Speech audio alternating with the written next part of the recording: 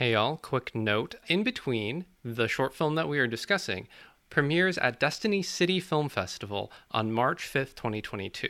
So if, as you are listening to this, March 5th hasn't come up and you are able to, I would definitely recommend showing up at Destiny City Film Festival on March 5th in Tacoma, Washington to watch the premiere of this project. I will link that in the description, and on with the show. My name is JD Henning, and you're listening to Cheat the Camera, a podcast about short films and those who make them. Today, I'm talking with Lindy Boustet about In Between, as well as the program that birthed it. Go ahead and introduce yourself, Lindy, and give the audience a short introduction to your project.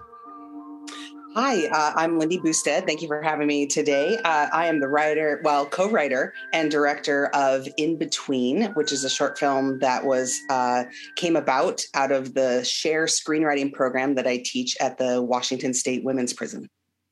Yeah, and it is, both the film itself as well as the program are just really unique. I was wondering if you could give a little bit of an introduction to sort of the log line of the short itself, as well as the process that created it. Sure. So the story is about a young woman in the 80s who, in the film we're an independent film, so we kind of didn't do full period piece, but it's based on a story of a young woman who is biracial, and she's being raised in an all-white family, and her all-white family. And she comes to Seattle in the 80s and for the first time experiences the systematic racial segregation that happened in Seattle, where she couldn't attend the same school as her white sister. She had to be bused to a different school for where they felt the racially diverse should go. So it's kind of about that journey and her coming from London to Seattle and learning about what does it mean in America to be Black. Yeah, and it is. The project itself is beautiful. As I was watching it, I was thinking this is one of the sort of the kindest, sort of almost roundest film projects that I think I've ever seen. It's just very, very kind to all of the characters who are in it, and it makes sense because this project was, sort of a what if of what we hope will happen to a person in this sort of situation. Is that about correct?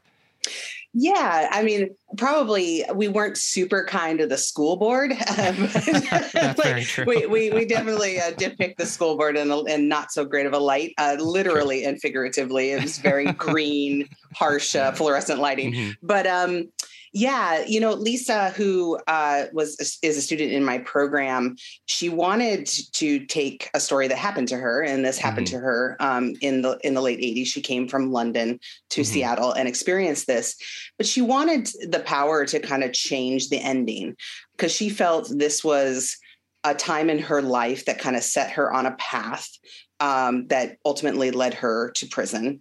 And she wanted to tell a story, hopefully, like what if maybe this could have happened this way, would that have saved her from a lot of anguish of trying to figure out who she is racially in this country in that time. So I really felt it was a story that a lot of people could relate to, especially as we get older. We're always thinking about, what were those moments that kind of like led us to where we are, and having the power to be able to change that story. Can that positively impact ourselves in the current present? Yeah, absolutely. And it's just a beautiful sort of film project. And I was wondering if you could talk a little bit about the screenwriting program, how it came to be and what it looks like and how you came to meet Lisa through the program. Sure. So the film school, which is a screenwriting focused school in Seattle, they were looking to expand a program, and they were exploring doing a program at the women's prison in Gig Harbor. And a friend of mine was part of that exploration, and she reached out to me and she's like, hey, we're thinking about doing this program. Would you be interested in helping us get it going? And I was like, yes, please. And as a lot of things happen in my life, I join a program and then I end up running the program because of various things. And I'm just I'm a producer. And I like to make things succeed and take off. And so we started in late 2018, and basically it was a 12-week screenwriting program. And we go through kind of the process of like how movies, stories are created. And then the goal is to help them write a short film by the end of the class. Mm-hmm. And Lisa was in that very first class. I could tell right away that she was very eager to do this, to do this work. She kind of came into the program being a creative writer already. So she was already kind of like geared towards, being a writer and crafting stories this way. And so she basically at the end of that 12-week class, we weren't quite finished with her short film and writing it. And so she just kind of like kept retaking the class. So I ended up having her for over the course of a year and just helping her further develop this script, also helping her start a feature. And, we just really worked together, and she kind of was, every time I went to class, I was updating her as we were looking to make this film. Because I asked her, would you be comfortable if I made this into an actual short film? She was very much a part of that process and a part. So like, I kind of felt like as I was directing it, I was kind of directing it with Lisa next to me, even though she wasn't physically there, just because we talked so much about what she wanted the story to be and to feel and that sort of thing. So I really felt like I was more a conduit rather than just, taking the story and directing it for myself. So, so the program, and then, unfortunately the pandemic came, and we managed to film this short film in February of 2020. And wow. I was literally going back, and I had one class where I could take her. I had printed out stills from the shoot to show her. And I was able to have one class where I took those stills and I showed her. She was so excited to see it kind of come alive. And then everything shut down. And in that process, I kind of, the program has, we're just trying to figure out ways to grow it and have it be in other institutions once things start. And we want to go back to the women's prison once things open back up again. And so we've created a name for the program, which is called SHARE, which is screenwriting for healing, self-actualization, redemption, and empathy. And we're working on growing it into other places so that we can do this work, because it was kind of like this idea, and it really kind of came as we were teaching the class. It's like, okay, this is something, this is working, this is doing what we thought it was going to do, and so much more. So we really want to continue to grow the program. Yeah, it's just a really cool concept. And it sounds like it was, you had the reception that you were hoping for. What is sort of the goal that you have in mind for people who go through the SHARE program? Yeah, not everyone who comes through the SHARE program is going to come out a screenwriter. And that isn't the main goal. The main goal is there is something about how you learn about humanity and yourself when you develop a script. When you craft a story into a screenplay, you have to think not only about the hero, you have to think about the antagonist, the villain. You have to think about all the characters that influence what the hero does.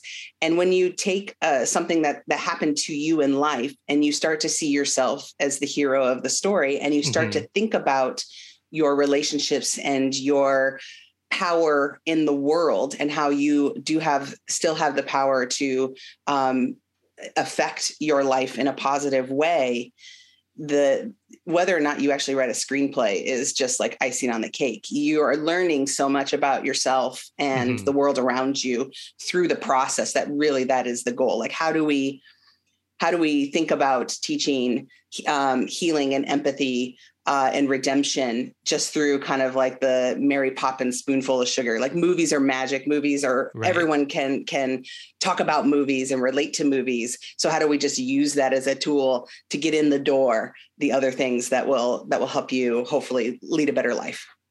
Yeah, that's it's just a really great idea. I know that certainly for me, particularly in the past couple of years of the pandemic, writing has, it's something that you can always do, and being able to view this world through sort of the magical realism inherent in filmmaking has been a refuge and a way to, a way to process through things without having to, process through the actual concrete and pollution sort of reality that we live in. So that totally makes a lot of sense for me. And talking a little bit about In Between, the project is just, it's beautiful. I thought the animation was really a great added touch. What was the production process like itself? Yeah, well, luckily, I've been making movies for a while. This is not my first rodeo, so I should like put that out there, because a lot of times, when you're an up and coming filmmaker and you listen to these interviews, you're just like, wow, this is their first film out of the gate and already they did this. It's like, no. There's a lot of, right. There's a lot of learning and a lot of life beforehand. And that's why I felt like this was the right time to do this program. Is I have been a filmmaker in the Seattle area for, 15, 17 years at this point. Mm-hmm. So I've been doing it in this community for a long time. I've built up the relationships. I've honed the craft of being able to make things on a very low budget, a very tight crew, in a ethical way. I like to think like where people want to work with me time and time again, because I'm really conscious of like exploiting people and exploiting resources and that sort of thing. So yeah. So like the making, I knew that, this program is getting going. I'm kind of funding most of it and needing to fund this film. And so I called in a lot of favors and called in a lot of, people I've worked with for a really long time who, I said, here's the script, here's what we're trying to do. They were 100% behind the mission of what we're trying to do. And we kind of came together in this joint mission to help Lisa tell this story. And so, yeah, we filmed it over a long weekend. I think it was Valentine's Day weekend, actually. It was a 3-day weekend. And we had it was 2020 and I now have pandemic brain, so I can't remember everything as well as I used to, but I think like we're a kind of a crew of like 15, 20. Okay. And we just knocked it out. And then the reason I wanted to do animation is because we have these limitations being a small project that we can't film everything, but there was an emotional arc and things that I wanted to capture that I just really felt like the animation could help me capture at a deeper level than just doing live action alone. Plus, you only have access to so many types of locations and extras and, all these things. So if I just literally couldn't film her getting a tour of the school because I didn't have hundreds of kids that I could use as extras. To do that. So the little animation section can kind of like give me the emotions of that moment, give me that pacing, give me that everything I needed. Plus, I just happen to be, I've worked a few times with an amazing animator, Neely Gondiaski, and, she's fantastic. And I knew her style would work really well for this. And then also, at the end of the film, as you see, I really wanted Lisa's voice to be a part of this project because this is her project. And yes, it says directed by me, but this is so not about me. So I wanted to have a chance for Lisa to talk about why she wanted to write this film. Yeah. And because of the all of the legalities around, that she is still incarcerated and there's still legal issues around that. I wouldn't have been able to film her. And so getting an audio recording and then have her animated, right. Just really fit really well, and also could help heighten what she was trying to say. So it just really worked out that from very early process, the animation was going to be involved. And so I knew that going in. And so I could really be exact with the way that I had this project filmed. And so I could maximize all those few hours that we have and really make the most of it.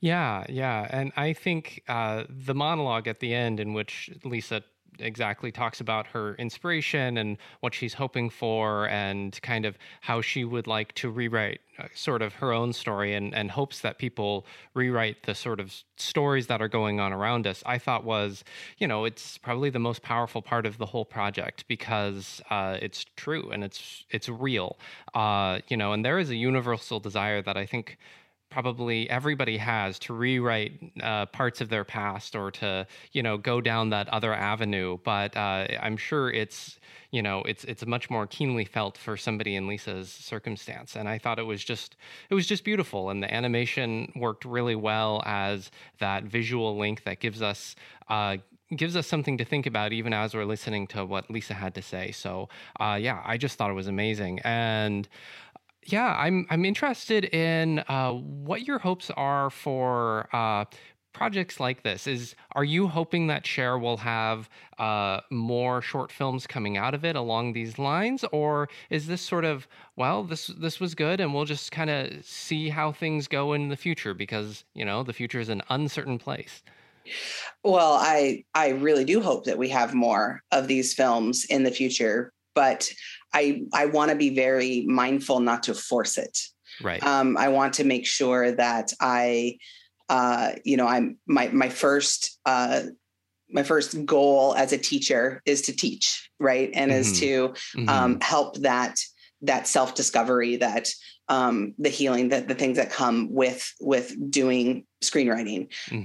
Of course, if the opportunity presents itself, I absolutely want to take that to the next level, because the next goal for me is, another reason why I wanted to start this program is I want to give voice to those who have had their voice taken from them. And I did that when I did work with the Gates Foundation and family homelessness, and creating films around that and giving voice to, invisible populations. And I think our incarcerated populations are invisible and have had their voices taken from them, especially, women that are incarcerated. Right. A lot of women that are, that I work with that in the class that are incarcerated are, victims of domestic violence and various things where they've had their voices ripped away a long time ago. Right. And so to be able to give them that voice, and to have that voice go out in a public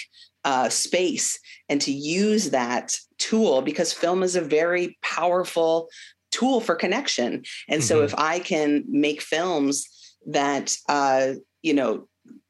communities can see, I am hopefully connecting them and helping them see once again that incarcerated individuals are people that hopefully one day will come back into society. Right. And if we can, see them as people, we can help them reenter society again, and hopefully stop the recidivism of going back to prison time and time again.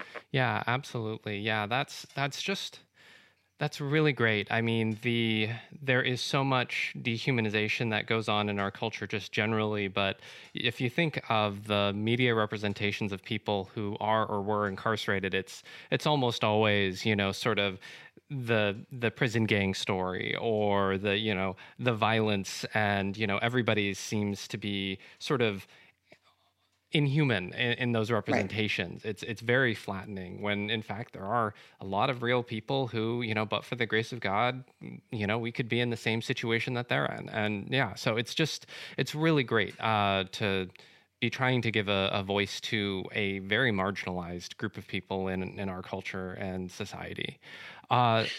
Yeah, so that leads me to a question. I know that there are going to be people out here who are listening to this project and are excited about this, but maybe they're not in the same place where you're at, where you have the opportunity to work with a population like this. Mm-hmm. How do you go about trying to faithfully represent people who are part of invisible populations? And what would your advice be for filmmakers out there who also have that passion but aren't quite sure how to go about it yet? Yeah, it's a very, very important thing.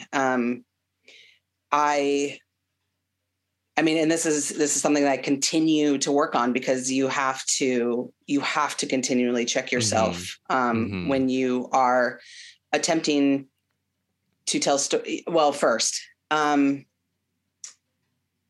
you want to in any case try, if you are going to tell a story about something that is not a personal, that you don't have really a personal connection with. You need to be very careful and very mindful and ask the question, am I the person that should be telling this story? Yeah. And I think about that a lot, because I am a white woman. I am privileged. I am, I'm not impoverished. I'm not in prison. Like, I'm not incarcerated. Right. And I need to be very mindful and careful, because I am, like, for instance, with Lisa, I'm not biracial. I'm not a minority. I'm not a person of color. And that's why it was so important for me that Lisa really be, I'm just a conduit for her. And so I think we need to ask ourselves as filmmakers, are we the right person to tell the story? And sometimes I think there could a case be made that if you have resources, like, how can you use those resources to get this story made? And that most of the time probably would mean you're not the one directing or telling the story, but you're using your abilities to help the right person tell that story. Right. And maybe sometimes there is a situation where it does make sense that you're the person to tell the story, because you can get it out in a larger scale. And of course, this is I am just saying very generalized statements, because every single situation is separate. But as someone who has worked with, I've done a lot of work with homeless populations. I've done a lot of work with, I'm doing work with incarcerated populations, and you just really, really need to also ask yourself, am I exploiting these stories? How am I using these stories? What am I getting out of using these stories? And is this actually helping the people that I'm telling the stories about? Or, because there's a power dynamic, right? When you are coming in as a filmmaker and you're interviewing someone who's on the streets, or you're interviewing someone who's incarcerated, there is already a very large power difference. And there is a want from that individual to please and give you what you want. And they'll agree to a lot. And you need to make sure that you are being very ethical with that power, and you're understanding that power, and not just being like, well, they told me that they were fine with it. Yes, but you have to put yourself in the situation as to why they might be more inclined to tell you yes. And at the end of the day, you need to make sure that you are doing everything possible to protect that person the best way that you can. And it might be to not allow them to do something they think they want to do. And so there's just a lot of complications with that. And it's just something that and there's, with this program, I have fought some powers, larger powers that are just like, hey, we want to buy these scripts that you're writing in this program, and we want to make them, and do a little bit more like Hollywood level kind of stuff. And it's like, I can't protect and make sure that those stories are protected in that situation. And I don't necessarily feel comfortable then, because if I'm the one helping get these stories created and drafted, I want to make sure that I'm at least a part of every step of the process of it being made, to make sure that it's being true to the person who wrote it. Yeah. Because they're unfortunately in a position where they can't make it. They're not able to be out in the world and make it. So I don't want to just, oh, well, but then these stories will get that out there and they'll get made. But are they doing, or is it being made in a way that's the best way for all involved? So I'm very protective. I'm very protective of my students. I'm very protective of people that if I'm doing more of like a documentary thing that I'm interviewing, I'm always trying to make sure that this is something that down the road, they're going to look back on and be proud of.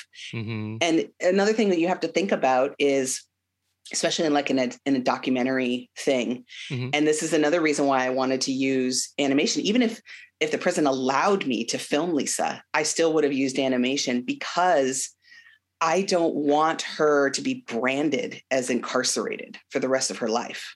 Right.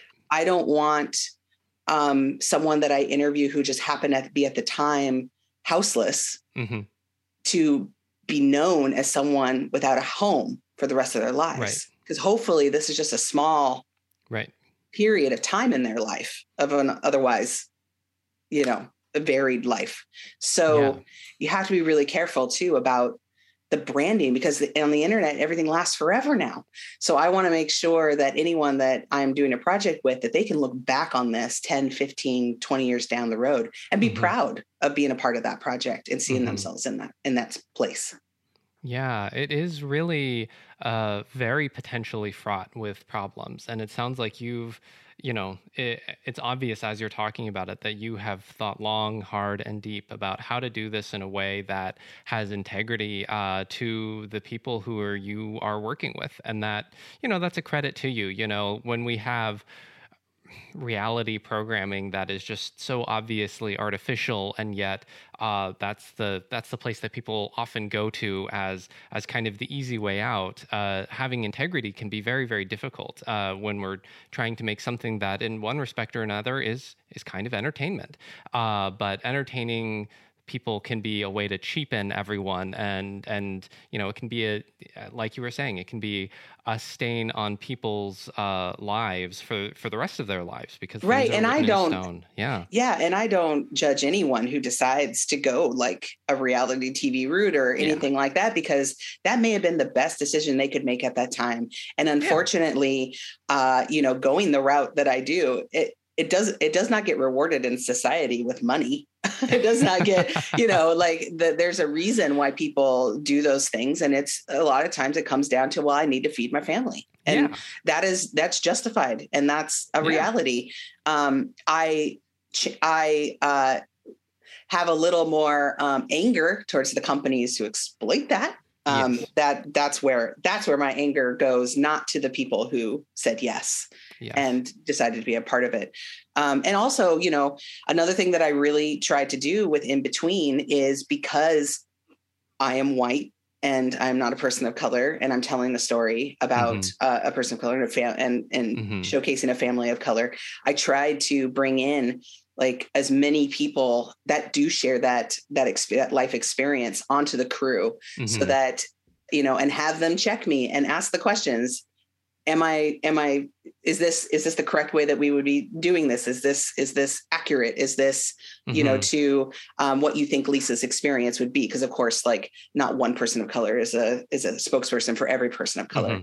But I really wanted to make sure that I'm surrounding myself with people who could better understand maybe what Lisa's trying to do than myself, and really listen to that and continue to talk with Lisa the whole time going through the process. Yeah. And I think that the project, in my opinion, it's just a very beautiful project, beautiful in its purpose, beautiful in its execution, and the sort of story that I hope there is more space for as time goes on. That we have the space as members of an audience that we want to watch these sorts of things, and that there is more of a desire and a demand for. So. Yeah, I think that those are kind of all of the big questions that I have. Is there anything else that you would like to give in part as wisdom that you've learned in the project and process, or just in general to filmmakers out there who are thinking about their own short film projects? Oh, so much. I teach, I do a lot of teaching. And Yeah. so I could give like a 6 hour, deep dive into ethical low budget filmmaking, because that's something that I'm very passionate about. And I do a lot of teaching around. But really, the thing is for better and worse, hopefully most often better, film is a collaborative medium, and you have to have collaborators. And it's one of the things that makes it powerful. It's also one of the things that makes it really hard, like in, the pandemic and everything shutting down. And, even though we have the technology to do it all on our own, I just really encourage you to find your tribe and find those people that really can help elevate you as a creative person, and you elevate them as creative people. And really, if you find those people and that family of people, you're just going to be better off for it. And we've been really lucky. My husband and I have been making films together ever since the beginning, and we've collaborated with some of the same people for over a decade now. Yeah. And they make us better creators, and hopefully we do the same for them. So that's like the best advice, is like, don't try and do it all alone, because it gets very lonely.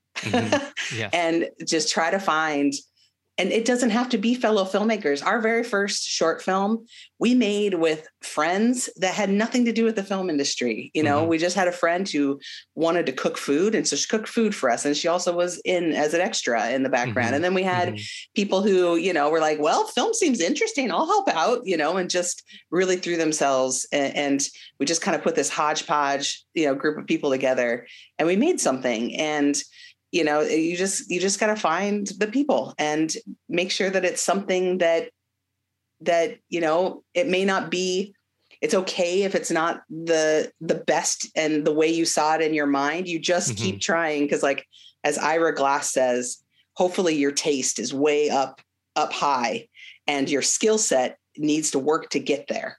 And if you just keep having good taste, which is what probably got you into the game in the first place, you just keep failing upwards. You just keep trying to reach that bar of where your taste is. And so don't be afraid to shoot for the stars, go big, and fall flat on your face, and then get back up and try again. That is so true. I think that is the word that we will end on. That has been, yeah, absolutely. Absolutely. So, Lindy, where can people find you or get in touch with you? Good question. My company is First Sight Productions. So Love at First Sight, my husband and I, it's a company we run together. And so firstsightproductions.com is the best way to get access to all of our content, and get in touch with us. We're also on Instagram as Chris and Lindy, and that's with a K, Chris and Lindy. And we're also on YouTube. YouTube.com/Chris and Lindy is where a lot of our content is. So in between, when we launch it here next month, we'll be on our YouTube channel. Excellent. Thanks again, Lindy. And thank you all for listening to Cheat the Camera. Please comment and rate Cheat the Camera on iTunes, Spotify, or wherever you get your podcasts. It's the best way to help spread the word. You can get in touch with me by contacting me at contact@cheatthecamera.com or on Twitter @JDHmakes. And thank you for listening.